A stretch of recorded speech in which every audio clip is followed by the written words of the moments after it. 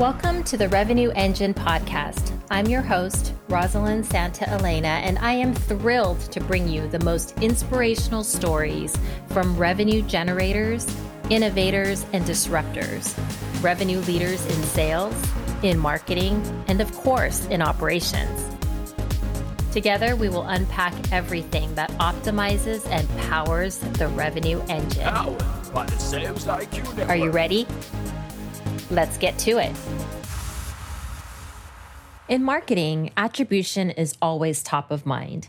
But what about revenue attribution?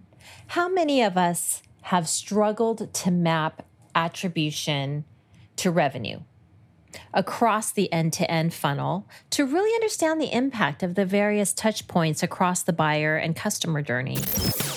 Today's podcast is sponsored by Outreach.io. Outreach is the first and only engagement and intelligence platform built by revenue innovators for revenue innovators. Outreach allows you to commit to accurate sales forecasting, replace manual processes with real-time guidance, and unlock actionable customer intelligence that guides you and your team to win more often. Traditional tools don't work in a hybrid sales world.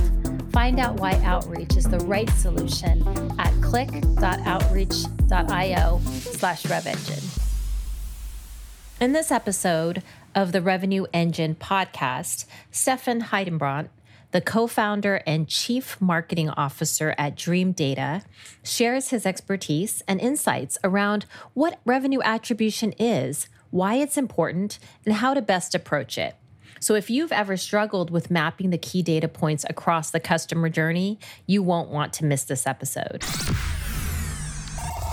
So super excited today to be here with Stefan, the Chief Marketing Officer and co-founder at Dream Data. Dream Data is the B2B revenue attribution platform that enables marketing and sales to gain unprecedented insights into every touch point across the customer journey. So welcome so much, and thank you so much for joining me. I'm so excited to finally do this with you. Yeah, thank you so much, Rosalind. Doesn't that sound like a nice product? It sounds awesome. And Stefan, you're going to need to help me pronounce your last name. I want the Danish version and the English American version. Okay, so in Danish it would be Stefan Hedebrandt, which in Danish you have like this soft pronunciation of a D, but in English we just say Hedebrandt. Okay, perfect. Thank you. So let's start maybe talking a little bit about your journey before Dream Data, right? Yes. You've had such a long career. I saw in a variety of roles in leadership across sales, marketing, and even operations. So maybe can you share more about your backstory and, sort of your career journey? Yeah, it's kind of, there's never been a real plan for starters. But I've always, when I was studying, I felt like, how do you become kind of a serial entrepreneur, somebody who's starting a company and then moves on and starts another company? And what I did was, if I do a little bit chronologically, I started working for a guy who made a lot of money before the dot-com bubble as his PA, and he wanted to start a fund where he would invest in SaaS companies and platforms. And I did that for a year and then went into working in one of those platforms, which was a vintage music instrument marketplace, you could say. So we were trying to get all those shops to list their products online. And we actually did really, really well in terms of getting traffic up on the website. But what we really failed at was making revenue, making money. So that's kind of, I think all the things where you fail at in the past, sometimes they come back and haunt you. Oh, why didn't we succeed with that? But I think, we were a bit too early in the market to succeed with that. And then as I was there, I read the 4-Hour Workweek book by Timothy Ferriss. And in there, he recommends that, hey, why don't you just outsource all the work that you don't like to do? So I started using Elance, which it was called back then, to test it out on different kind of small jobs and see how it worked. And 6-12 months later, I had a global organization running, doing small different stuff for me. And then as Elance was entering Europe, they asked me if I wanted to come join that team to kind of, help market their platform in Europe. And moving on from there, I went on to Airtane, which is a screen sharing device we sold to schools and businesses. And that's where you can say my real interest for, you can say, marketing that makes an impact, call it attribution or customer journeys or whatever you want to call it, trying to understand the cause and effect of we do these things in marketing, what comes out on the other side. That's where that really sparked my interest, because we went through this growth journey where we were like below 20 employees to around 100 when I left, and spent it zero. I was the first marketer there, so we spent it zero money on ads in the first month. And then when I was leaving there, we were spending around $100,000 every month. And then you get into this, the first 10,000 you spend, you have quite a good idea about what's coming out of my investment. More people from Iceland. Okay, we run ads in Iceland. That makes sense. But the last 10, 20,000 you put in there, if you put a gun to my head, I'm not sure I could explain what becomes of this. And that's not a good situation to be in, because you're spending a lot of money and you're trying to grow the company. And the most effective way, at least from marketing, to grow a company is to contribute as much as you can to producing more sales opportunities and produce more revenue. And I was doing, which in hindsight looks stupid, but I was doing things like I was judging the ad spend as I made the ad spend, like current month. Even though I knew the customer journey would be like 6 months or 12 months, 18 months or whatever it takes. But it was all I had available, because Facebook, LinkedIn, what's the last one? Twitter, all of the Google, all of these platforms are wired to a B2C world, or even worse, they're just wired to understand one device, click this, and then maybe you got an email. And that gives you no insight into whether is this good or a bad business for a B2B? So that frustration was what left me with my interest in an interest in the problem, you can say. And then I got introduced to my now two co-founders who were leading the product at a company called Trustpilot, which is one of the biggest review platforms in the world for consumer products. And they had that kind of feeling, because they were part of the board meetings and stuff like that sales got applauded every time they sold. And they knew that the platform itself was signing up, 5,000 new accounts to the website every month. But that value was set at zero. And then, if you're stubborn and intelligent, you start thinking about, okay, let's look at where does these accounts come from? How long does it take before a sales opportunity is created on these accounts? Are there anything that predicts churn, better closing, higher revenue, etc.? And the core technology that built back then is still kind of what we're like, the basic idea that we're running Dream Data on today, which is basically to establish a go-to-market data platform for a B2B company, which means let's take all the data that touches accounts in any way, anywhere, extract that and load that into a data warehouse, and then run algorithms to clean it up. So you're left with, a chronological timeline of every account that you deal with. So that was a long story about my background and what I'm doing nowadays. That's great. I think that's a great way to, kind of frame up sort of how you landed where you landed. And I love that story about how sales always gets all the applause and the celebrations, but, sometimes you forget all the work that had to happen, from everybody across the teams, but especially from a marketing perspective. So you talked about this a little bit, about how you and your co-founders, started the company. You talked a little bit about kind of that marketing and getting all that data into a certain place. Like, was there particular, like some type of specific problem more so? Maybe you could talk a little bit more about that, about, maybe that problem that you were trying to solve and sort of that kind of that aha moment people always have when they decide, oh, we're going to start a company together. What was that? How did Dream Data kind of get born, I guess, or the idea? For me, it was, we had coincidentally at my last company, we've been using Segment. So we had actually been storing historical data. So as I got introduced to my two co-founders, we allowed them access into, our database and they ran their very ugly prototype, completely wrapped with it, bolts and everything on our data. And what I suddenly could see was that the ad spend I made over here actually yielded more revenue than I expected. And what surprised me even more was that I was able to see these content pieces that we have on our website. How long does it take for those to, yield a sales qualified lead or an opportunity? And how much revenue do you actually produce from these content? Because going into that year, I got a headcount of, I think, 4 or 5 people to do content. So 2 writers, a videographer, and a designer, and actually a manager for the whole team.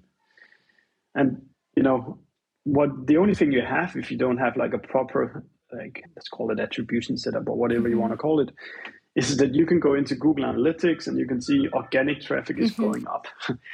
And, great. You can't pay much salary with organic traffic going up inside of Google Analytics. And what they could actually prove to me was that these journeys that started through these articles coming through organically actually were part of really valuable deals. And I was like, okay, I know this is a true pain for B2B marketers because the journeys are long, there's a lot of people involved, data is stuck in all sorts of different silos.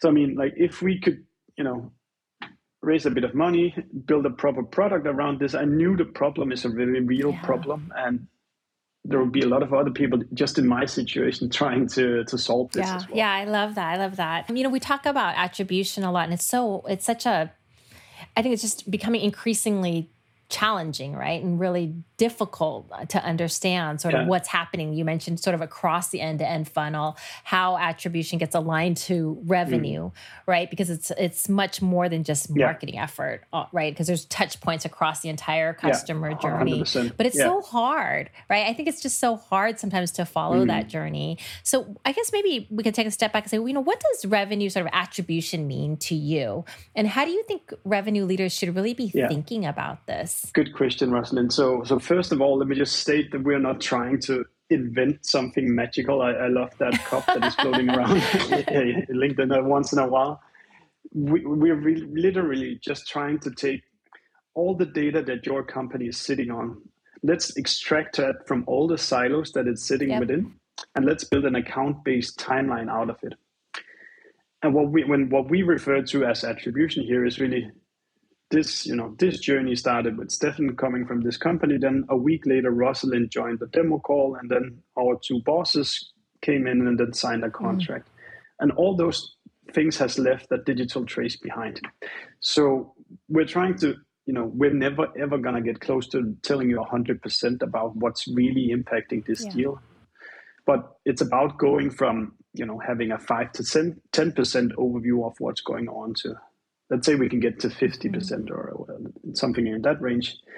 That means that when we make decisions upon what to do more of and do less of is significantly more qualified. We're not saying that this is 100% the truth, but we're saying this is all the data that you actually have available and which you should be using to make decisions. And that's what we call attribution. The reason for me why that is interesting is kind of the easiest way to be successful is, to identify stuff in your go-to-market that you're very sure works, and then do more of it. And then, in terms of just pure ad spend, so insane amounts of money are being wasted because the ad platforms have no way of telling you, how much revenue is coming out of this 6 months later. They're looking at a click that sits on one singular device, and if they're lucky, you've sent, a goal back to the ad platform. But there might be 5 people involved. There might be 190 days involved. There's salespeople. There's customer success, etc. So we are very deliberately talking about revenue attribution in our company, which means any touch that touches an account, because we don't think that you can do a 6-figure or 7-figure B2B deal with a click on a Facebook ad. That would be ridiculous. But we're just trying to connect the dots that you do have available. And there's always stuff that is significant, either in a positive or a negative sense. Got it. That makes a lot of sense. I guess maybe when it comes to this type of attribution, I know obviously you work with the different organizations. What are you seeing, I guess, organizations doing right around this kind of mapping these touch points, and what do you see them doing wrong? Yeah, so let's start with the negative or the wrong one. I think in general, the problem about B2B attribution is grossly underestimated because people think that, Facebook, LinkedIn, etc., can tell them what's going on, but they can't. Google Analytics can't. Even the CRM system, original source is completely wrong. When we have a demo call booked in our company, it takes an average of 4 sessions on the website. So if it's 4 sessions, then the first one is typically some kind of marketing related activity, organic, paid, referral. Then the next time might be an organic visit. Somebody typed in Dream Data in Google. And then the last 2 visits would be direct, and then a conversion to a demo call. Got it. If you look in the original source, it's capturing the session in which the demo call is booked. And it's nice that the demo call is booked, but you're completely left blind in terms of what led to that demo call. So if you don't know that, then either you're, severely wasting money because you have no clue how it connects, or you're growing your company a lot slower than what you actually could be doing. So that's kind of, I think that's what a lot of people is underestimating, and I think we're doing our best to educate. And if you start following me on LinkedIn, you'll see I'm almost every day raving about this. What we see our best customers do is actually when you get that data infrastructure in place, you can completely outgrow your competition.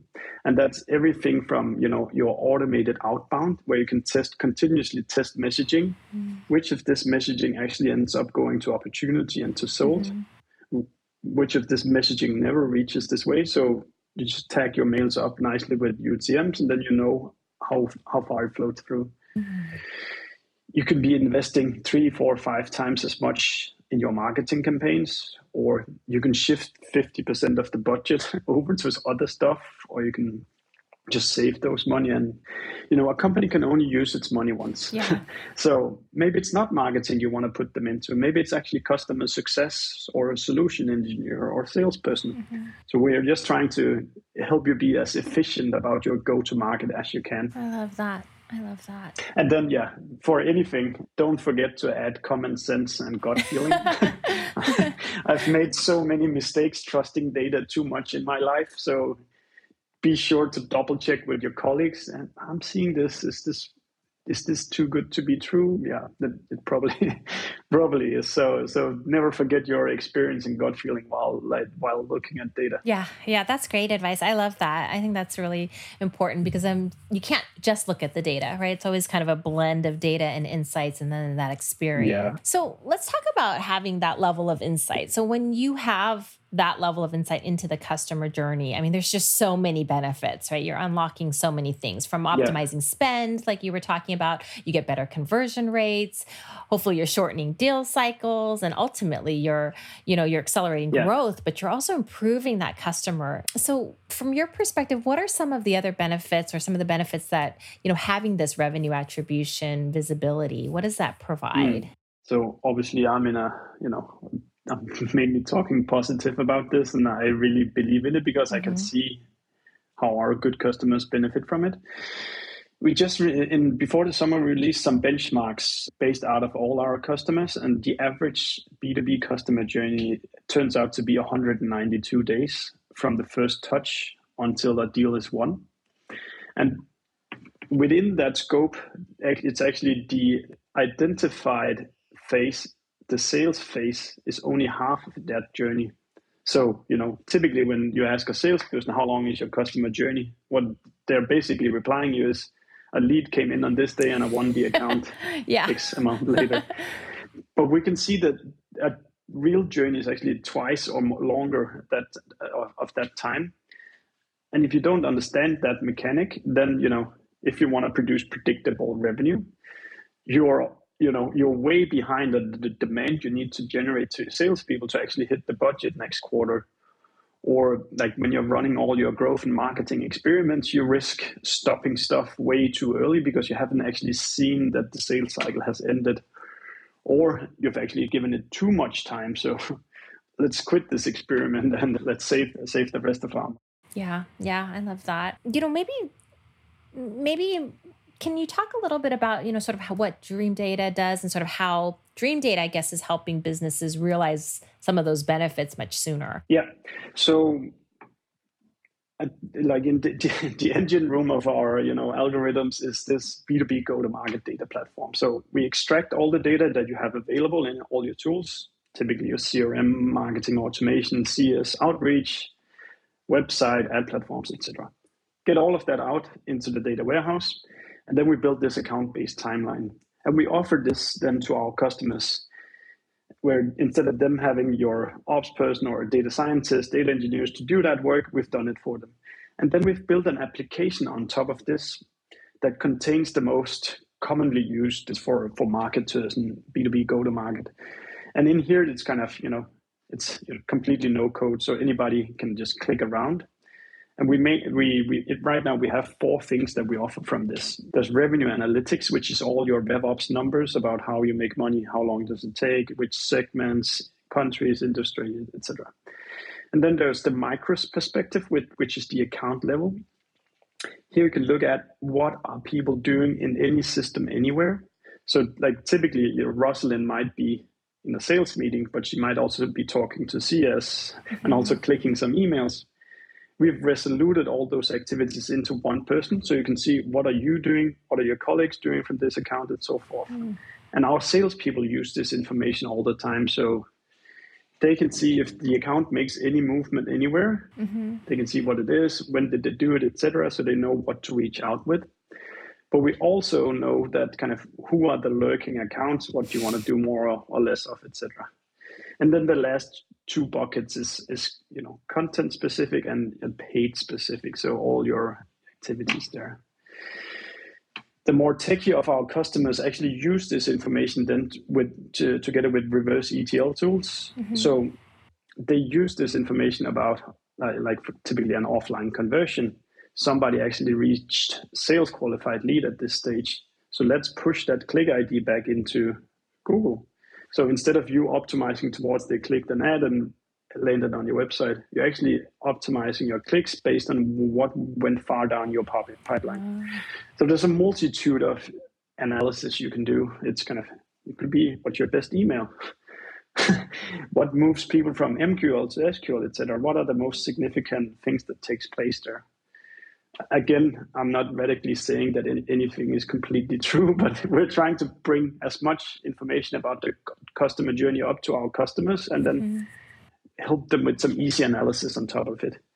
In the future, we have aspirations to do a lot of automation, so you just with a click can send data other places. But for now, that's what we do. That's awesome. I think there's a huge blind spot there. I mean, just in my own experience working with different go-to-market organizations, it's a huge blind spot. Like to your point, by the time the sales rep is actually engaged with a prospect, so much activity has already happened, but a lot of that is blind. We know the clicking, we know if they filled out a form, attended an event, downloaded a white paper or whatever, but the other aspects of it is just not one. We either have no visibility, or to your point earlier, it's in these different silos where it's very hard to align what happened, early on to the actual, sales engagement and the actual conversion to revenue.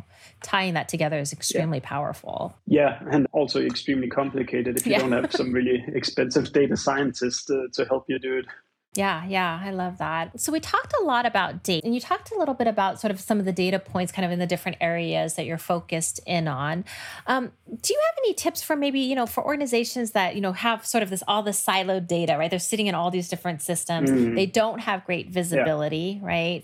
Are there any tips that you have that maybe you think you've seen have worked well that people can go do today, like to at least get started in the right direction? Aside from, obviously they should definitely invest in some technology, I think, to help with that. I think the Dream Data, what you're doing is very powerful. But are there things that maybe they should be doing today just to get their data even ready for something like this? Yeah, exactly. I think the first point would be just kind of you need to wire your organization to leave as many digital traces as you can, because when you want to do the analysis, it's too late to start. I forgot to actually do first-party tracking and store that or stuff like that. So go through your go-to-market and look, like if your salespeople are just, the cowboys just with their own phones, get them to click call from within HubSpot or Aircall or something like that. So it leaves a trace. On this day, we actually called this account and it was this person. The same for CS. If it takes place in your Gmail inbox, move it into a customer success software, etc. So go through your go-to-market and think about, these tools leave digital traces? That would be my first advice. And then what you actually need to do is then to you need to get all of this data into the same bucket so you can start to make sense of it in a way where you compare it. Yeah. But it depends on who you are. If you're a data scientist, there's a certain amount of advices, and if you're a marketer, there's others. And I think if you're not technical, I think the best thing you can simply start out with is come up with a narrative of why are we doing these things, and how does that lead to revenue, and go test that out against other people in your organization. And once you start doing your things, think about ways to prove that what you're saying is true with data. And if you cannot connect it all the way through to a sales pipeline, then maybe you can track demo calls, which often is a good proxy for revenue, etc. Yeah. So I don't know if that's a good or bad No, advice. that's great. I think that's great. No, I think that's really great advice, because that is stuff that you don't really think about. And I think a lot of times people think that, I need to analyze the data, and then they go find out that they don't have the data to analyze, right? Or they don't have the right data. They haven't been capturing all of those data points. Yeah. And maybe I should just revisit, like, the platforms you use today are not account-based. They're not intended for B2B. So whatever you look at in LinkedIn, Google, Facebook, Google Analytics, they're looking at devices. They're not looking at an account or even just a person and all the devices you own. So actually that leads me, got my brain running again. But all this CDP, customer data platform technology, I think, it will be complete standard for any company to run stuff like this 5 years from now, because you need to keep a logbook of what is every customer doing or every person doing at all times. And because the ad platforms are not going to help, and you have all this intelligent tracking prevention that Apple is enforcing, which is just going to make life worse for the ad platforms. But a CDP is a different thing, because it's a technology you use to analyze what's taking place on my website. And at my best bet, that is not what Apple is trying to punish. They're not against you understanding what people read on your website. They're against the ad platforms retargeting people for 180 days and sharing the data with other providers and so forth. So this kind of move into first-party data with everything you can, stored it in a bucket, so it at least is there when you need it. When you're ready. Yeah, that's great advice. Thank you for sharing that. I think that's super helpful. As I think about the revenue engine, I think about this podcast, I'm always hoping that others will learn, obviously, how to accelerate revenue growth and power, the revenue engine. Maybe from your perspective, what are the top 2 or 3 things that you think, hey, all revenue leaders should really be thinking about today that are going to have the biggest impact on driving and accelerating revenue? So let's count this kind of rise of first-party data as number one, because people need to kind of not rely on third-party sources that can just take their data away. Yep. What else? Actually, I think that what was a game changer for our company was really taking it seriously to define an ideal customer profile. Oh gosh, your music to my ears. I was literally just having this conversation with somebody yesterday about how can you be selling if you don't even have your ICP defined? Oh my gosh. Yeah, and not even selling. I really think that it should be like a guiding strategy for your whole company. Yeah. And since we did that 1 or 2 years back now, everything has become so much easier. If you sit down and write, our ideal customers are these people. They work in this type of company, and these are the roles that they're in. Then all the decisions from marketing to sales to customer success to product become so much easier. Yes. Where should we do marketing? Well, it's these people, so let's find places where they are. And it's, you have your salespeople. you should not be trying to sell to somebody who looks like an antithesis to our ideal customer profile. So stop that. You're not allowed to work on those things. And because, if they succeeded with that sale, then they bring in a customer to see us that is like, here's a bad fit customer, try to make them happy.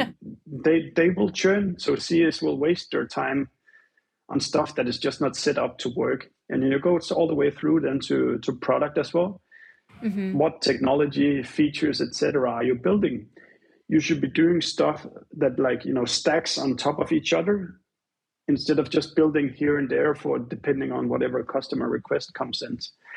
So if you haven't done it already, you have to decide upon who's our ideal customer profile, and everybody in the company needs to understand who it is. Yeah.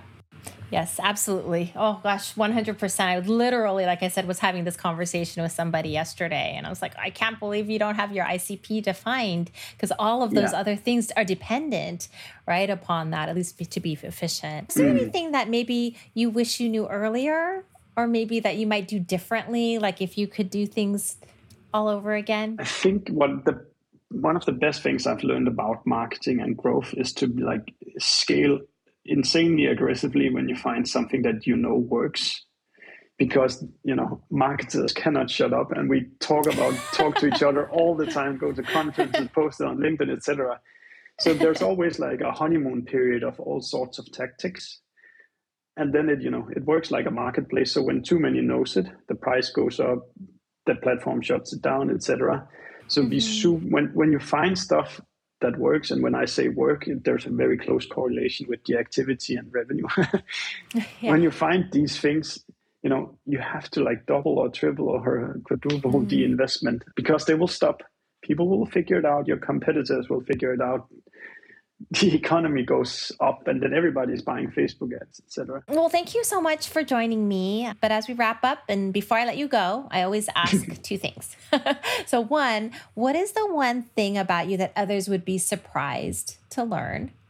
And two, what is the one thing you want everyone to know about you? Yes. Okay. So given what I do today, I'm very driven by gut feeling, and actually not that much by data. I always need data to, be the foundation for, but I'm heavily gut feeling based. Does this make sense intuitively? Yes, then let's go ahead and do it. And running a revenue attribution platform, that might contradict a little bit. And then maybe,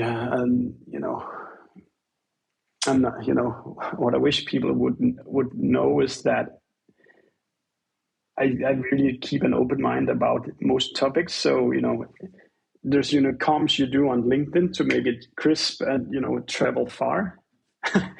But a really rounded, respect all sorts of opinion kind of guy when, you speak on a day-to-day level.